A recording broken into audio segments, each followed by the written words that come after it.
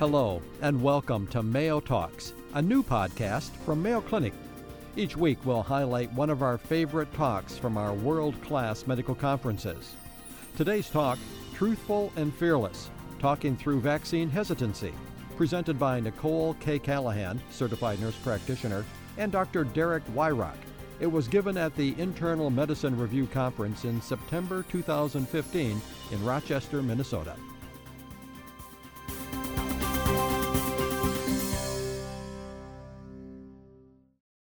Thank you for that warm welcome. We're very excited to talk about something that we both feel passionately about today. We know that this can be a hot topic and a big topic of debate within the office. So our goal today is to give you some tools on approaching a parent and a patient on vaccine hesitancy, because it seems like a very gray issue where we can break it down into much more logical steps. Unfortunately, we have no financial disclosures, so we don't have to worry about that today. And we're going to start off with a case study. 2-month-old, full-term, healthy infant arrives today for a well child visit.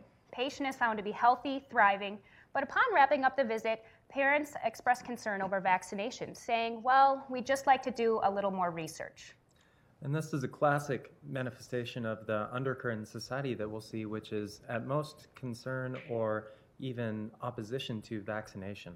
And so if we look at this further, we think about this picture we found online. If you mixed mercury, aluminum phosphate, ammonium sulfate, formaldehyde, and viruses and injected it into your child, you would be arrested and sent to jail. Then why is it legal for a doctor to do it? Why would you let them? Educate yourself, rethink vaccines. Well, why stop there? Let's take it one step further. If you burst into the bedroom of a child you didn't know wielding an axe, forcibly took the child out of the bed, took them outside, you'd be arrested and sent to jail for assault and kidnapping. Why is it legal for a firefighter to do it? Why would you let them? Educate yourself. Rethink firefighters. But why even stop there? If you took copper wiring, connected it to a power grid, ran it through your house, into the room of your child, you'd be arrested and sent to jail. Why can electricians do it?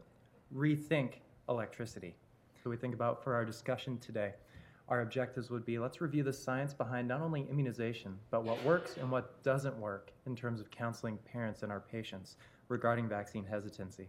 Let's think about broadening our knowledge of vaccine safety so we can appropriately counsel them. And then let's also review and practice the case approach. So when we both approached this talk, we talked about our own past experiences, and we learned that we have to take a step back and look at the parental perspective. These individuals want what's best for their children, and they're in a society where they have to balance the evidence, recommendations, and protection inclination towards their child against concern and lots of misinformation. I think our goal is to really make sure that balanced on this fulcrum, concern doesn't grow and lead them to be overly inclined to defer vaccines, when in our best interest and the patient's best interest, it would be to have a safe vaccine-protected society. So if we look back at what got us to this point here talking about a debate surrounding vaccine efficacy, we think about before there was lots of disease, looking at this circle diagram, and with that came vaccination. That lowered the disease burden, and that allowed for, unfortunately, disease awareness to be decreased. That led to questioning vaccines and now a resurgence in disease prevalence. We saw that in the past year, there was notable cases of Disneyland. Well, before the measles vaccine, there were 500,000 cases annually in the United States. It was eradicated in the year 2000. But now we're seeing in 2008, 127 cases, now 5 outbreaks this year. Why is this disease coming back? And is it because with vaccine efficacy, we have a paradoxical questioning of vaccines? So consequences of refusal. We all know as herd immunity decreases, our risk of acquiring a vaccine-preventable disease increases. As Dr. Weirach mentioned, we are seeing a community outbreaks. Specifically, we see a pertussis outbreak almost annually, the measles outbreak in California, centralized around Disneyland, and Haemophilus influenza type B.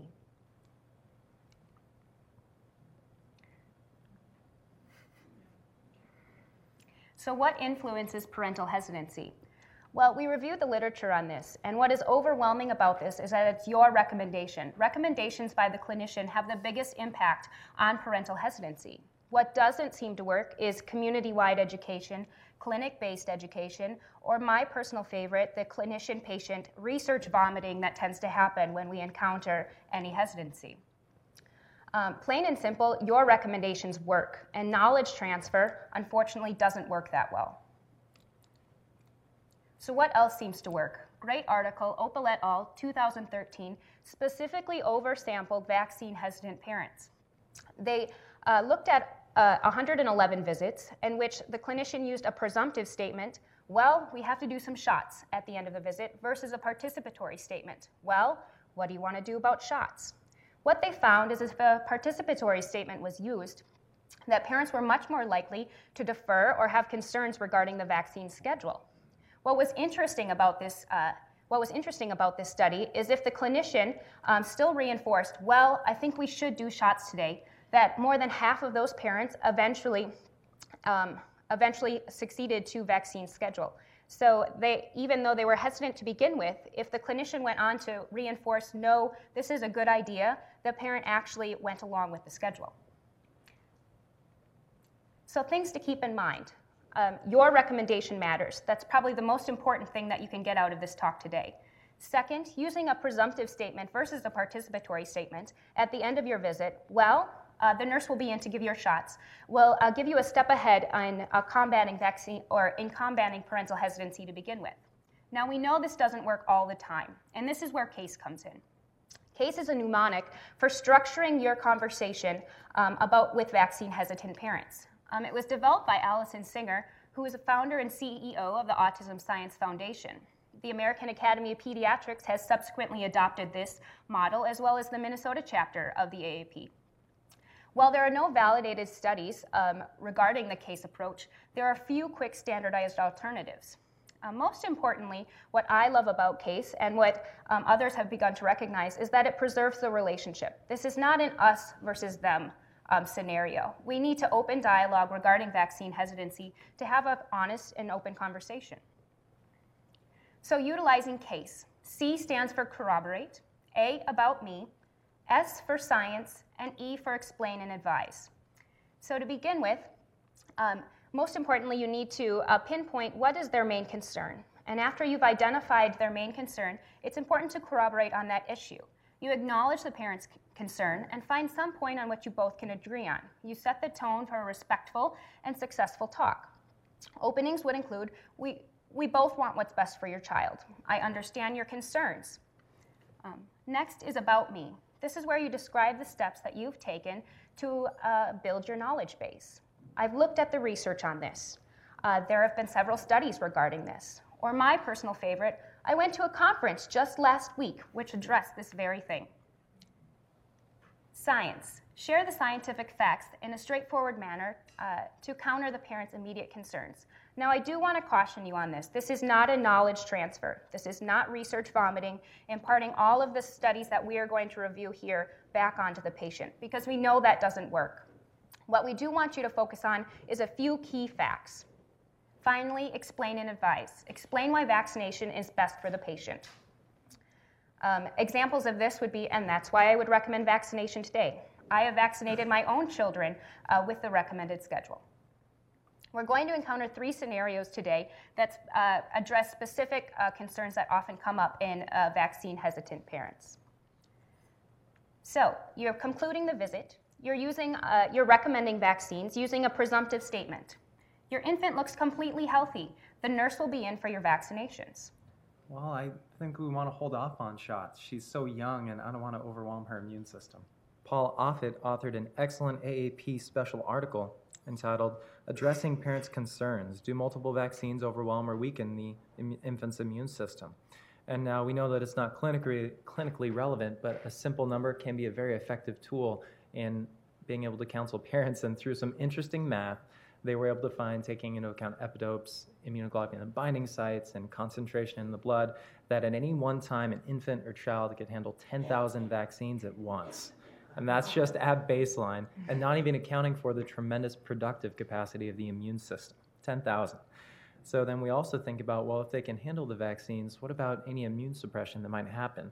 Well, it's been well studied, and we know that there is not any negative effects from any transient immunosuppression that can follow vaccination. There was a German study that looked at 500 children after receiving DPT, polio, and Hib, and looking at healthy versus sick visit children. or just looking at what sequelae of infections they had, they found that there was no correlation between vaccine preventable or vaccine unrelated infections following vaccination. Finally, regarding immune system overload, there's the concern about, well, do we have antigens in all these vaccines? Are there too many antigens? Do we have what's called antigen overload, a common topic on the internet? Well, we may have more vaccines now, but as we'll see, we have less antigens. Looking at this chart, which we'll walk through together, over the past 100 years, we look at antigens present in vaccines, and we look at smallpox, the first vaccine that had about 200 antigens just on its own. Then this all peaked in 1980 when we had a little over 3,000 vaccines with the whole cellular pertussis vaccine. However, now, thanks to our advancements in vaccine technology with acellular pertussis, we have just 123, 126 antigens, less than the smallpox vaccine on its own in the entire schedule. And at that, we always remind ourselves we no longer give smallpox because vaccination eradicated the disease. So when we think about immune system overload, we know now that vaccines don't weaken or use up our immunity. They train the immune system and they prevent secondary infection, and they have no increase in any non-vaccine associated infections. We know that, however, well, if you can give them all at once, if they can handle 10,000, let's just get this done with, give the whole schedule.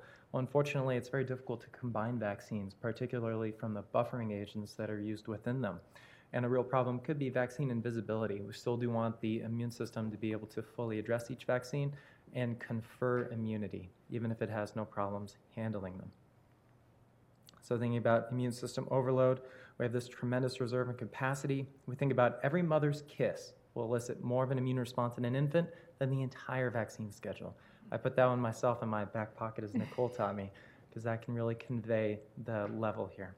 We also think nowadays there's more vaccines, less antigens though, thanks to our technology. And finally, vaccines prevent primary and secondary infection. So let's get back to case. We'll have you review this once again. We're going to review this initial just to give you an idea of what case would feel like in your office. So again, using a presumptive statement, your infant looks completely healthy. The nurse will be in for your vaccinations.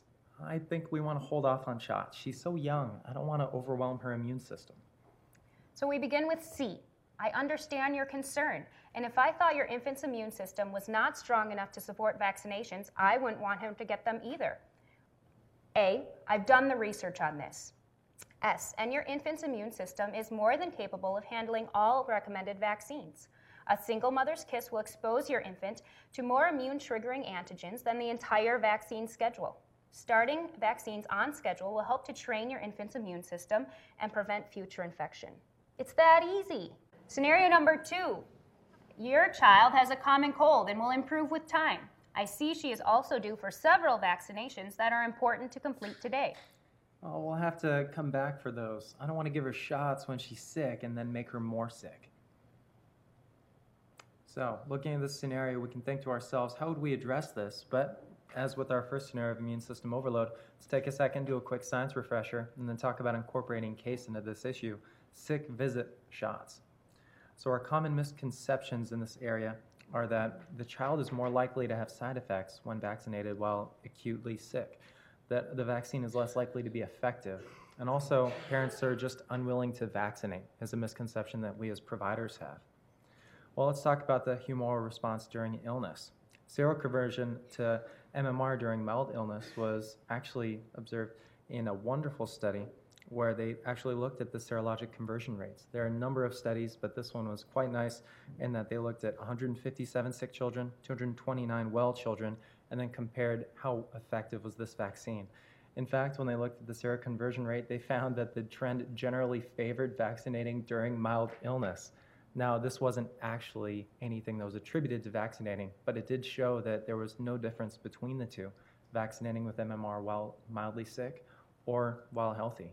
And it showed that if anything, you're going to get a slightly better immune response.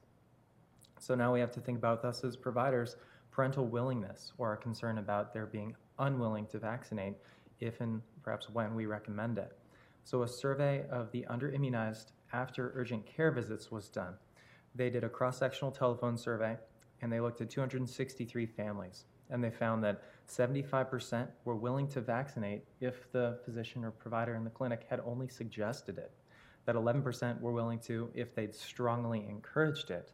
And they then looked at what were the strongest predictors of acceptance among that large majority who would accept. And they found that they were simply unaware their child was unimmunized. So this really shows that we can take that first step, take that initiative, and begin the conversation. It also helped if they perceived their child wasn't very sick at the visit, or if they were less concerned about the risk of shots. But there was, in fact, a slight favoring of non-white race when they were accepting vaccinations, and there was no relation to income or education. So now we have to reframe our perspective. We have to think about sick visits as a vaccine opportunity. There was a study comparing the sick visit with or without the shot. Robeson and Pediatrics did a retrospective look at over 1,000 cases, and they followed up through 24 months to see when that shot was missed at that sick visit, if it was ever given again. And they found that in 39% of the cases, it wasn't. So when we think about 6 shots, well, they also found that if they deferred, they were overall in that population 50% more likely to become behind. So our conclusions, a missed shot is a missed opportunity. Reflecting back then, let's look at the key points. Vaccines are safe and effective during mild illness. Most parents are willing to accept vaccination. We have to be willing to recommend it. And we have to remind ourselves that to withhold that sick visit shot could very well be to miss that shot. So how do we use CASE? You're in the clinic. Your child has a common cold and will improve with time. I see she is also due for several vaccinations that are important to complete today. I'll have to come back for those, Nicole. I don't want to give her shots when she's already sick and then make her worse. A lot of parents have a similar concern, and it's hard to see your child ill. I've looked into this and seen the research. Giving an immunization during mild illness, like a cold, is not harmful, and getting her caught up on her immunizations can prevent future illness and infection. I'd recommend completing them all today. Scenario number 3. Your child looks great. The nurse will be in for your shots. Thanks, but we're not going to vaccinate our child. We don't believe in injecting chemicals and metals into our baby. So this is a common one that I'll admit made my blood boil a little bit, because I tend to be on the more natural, organic side. But looking at the research on this has really helped me put things to rest. So let's refresh on vaccine incipients, primarily aluminum, thimerosal, and formaldehyde. First off, aluminum is an adjuvant, meaning this actually helps make the vaccine more effective. So it helps enhance the immune response, meaning we need less vaccine and fewer doses. Aluminum is readily excreted by the body. It's bound by transferrin and excreted by the kidneys within a couple hours. What's interesting is they've done studies which we've been measured aluminum levels pre and post vaccination, and there's no difference. Just to put this in a little more perspective, among an entire vaccine schedule from birth to 6 months for our infants, they could potentially be exposed to about 4 milligrams of aluminum. During that same time period, a purely breastfed infant will be exposed to 10 milligrams of aluminum. So more aluminum in their breast milk than what there will be in their entire vaccine schedule. If that infant is fed formula, that number increases to 40 milligrams of aluminum. And if given soy formula, which so many parents seem to migrate to, that's 120 milligrams of aluminum. So the amount of aluminum in vaccines is really a drop in the bucket just from feeding them throughout the first 6 months of life. Thimerosal concerns. This one I seem to encounter a little bit less, fortunately, but again comes up, and we'll comment on Mr. Trump later as well. Prevents contamination of multi-dose vials. So this was initially used to prevent contamination. This does contain ethyl mercury, and the association with methyl mercury is what a lot of parents get worked up about. Also, as thimerosal was used in the 1900s, as we saw autism rates begin to rise, there was concern for an association. So what's the literature say about this? Again, measuring mercury levels pre and post vaccination, there is no difference. Ethyl mercury, which is found in thimerosal, is not the same as methyl mercury, which is found in fish. Ethyl mercury is rapidly absorbed, meaning it's out of the system within a couple hours post vaccination. Methyl mercury, found in the fish that we eat, will stay in our system much longer. The CDC looked at whether there was an association with this in 2010, and they found no association between infant exposure to thimerosal and subsequently no neuropsychological sequelae. Nonetheless, with the heated debate regarding autism and the thimerosal controversy, they elected to voluntarily remove this from the vaccine schedule in 1999. A quick caveat is the only vaccine that contains thimerosal today is multi-dose influenza vials, which most clinics do not use in the United States. And I would imagine if you're here today, they're not used in your clinic either. Finally, formaldehyde. This is used to detoxify diphtheria and tetanus toxins or to inactivate a virus. What's important to remember about formaldehyde is that this is a naturally occurring substance, meaning this is a byproduct of our metabolism, and we are going to have it circulating in our bodies. This is again rapidly eliminated within a couple hours, and we ingest much higher quantities of formaldehyde in the air we breathe and the food we eat, and this includes organic produce. So key points to remember. Vaccine incipients all are used in extremely low levels and serve a helpful purpose. There is less aluminum in breast milk and soy formula. While thimerosal is a benign preservative, this was voluntarily removed from the market in 1999, even though there was no difference anyway. And formaldehyde is a naturally occurring substance. This is not harmful, and we're exposed to much higher levels in the air we breathe and the food we eat.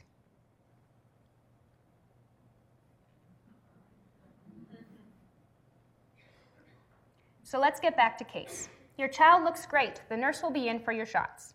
Thanks, but we aren't going to vaccinate our child. We don't believe in injecting chemicals and metals into our baby. If vaccinations contained any harmful chemicals or metals, I would not want your child having them either. In recent years, there's been a lot of fear surrounding vaccinations. I've reviewed the literature focusing on the safety of vaccines. The truth is, after vaccination, vaccine incipients are intraceable in the blood and actually serve a helpful purpose. In fact, more aluminum can be found in your breast milk and more formaldehyde in organic produce. Vaccinating your child is the best decision you can make for the safety of your child. Thanks for listening. You can find today's featured talk along with videos from our world-class medical conferences at mayotalks.com. We'll be adding more talks each week, so stop by often and send us your feedback. Mayo Talks is a copyrighted program from Mayo Clinic.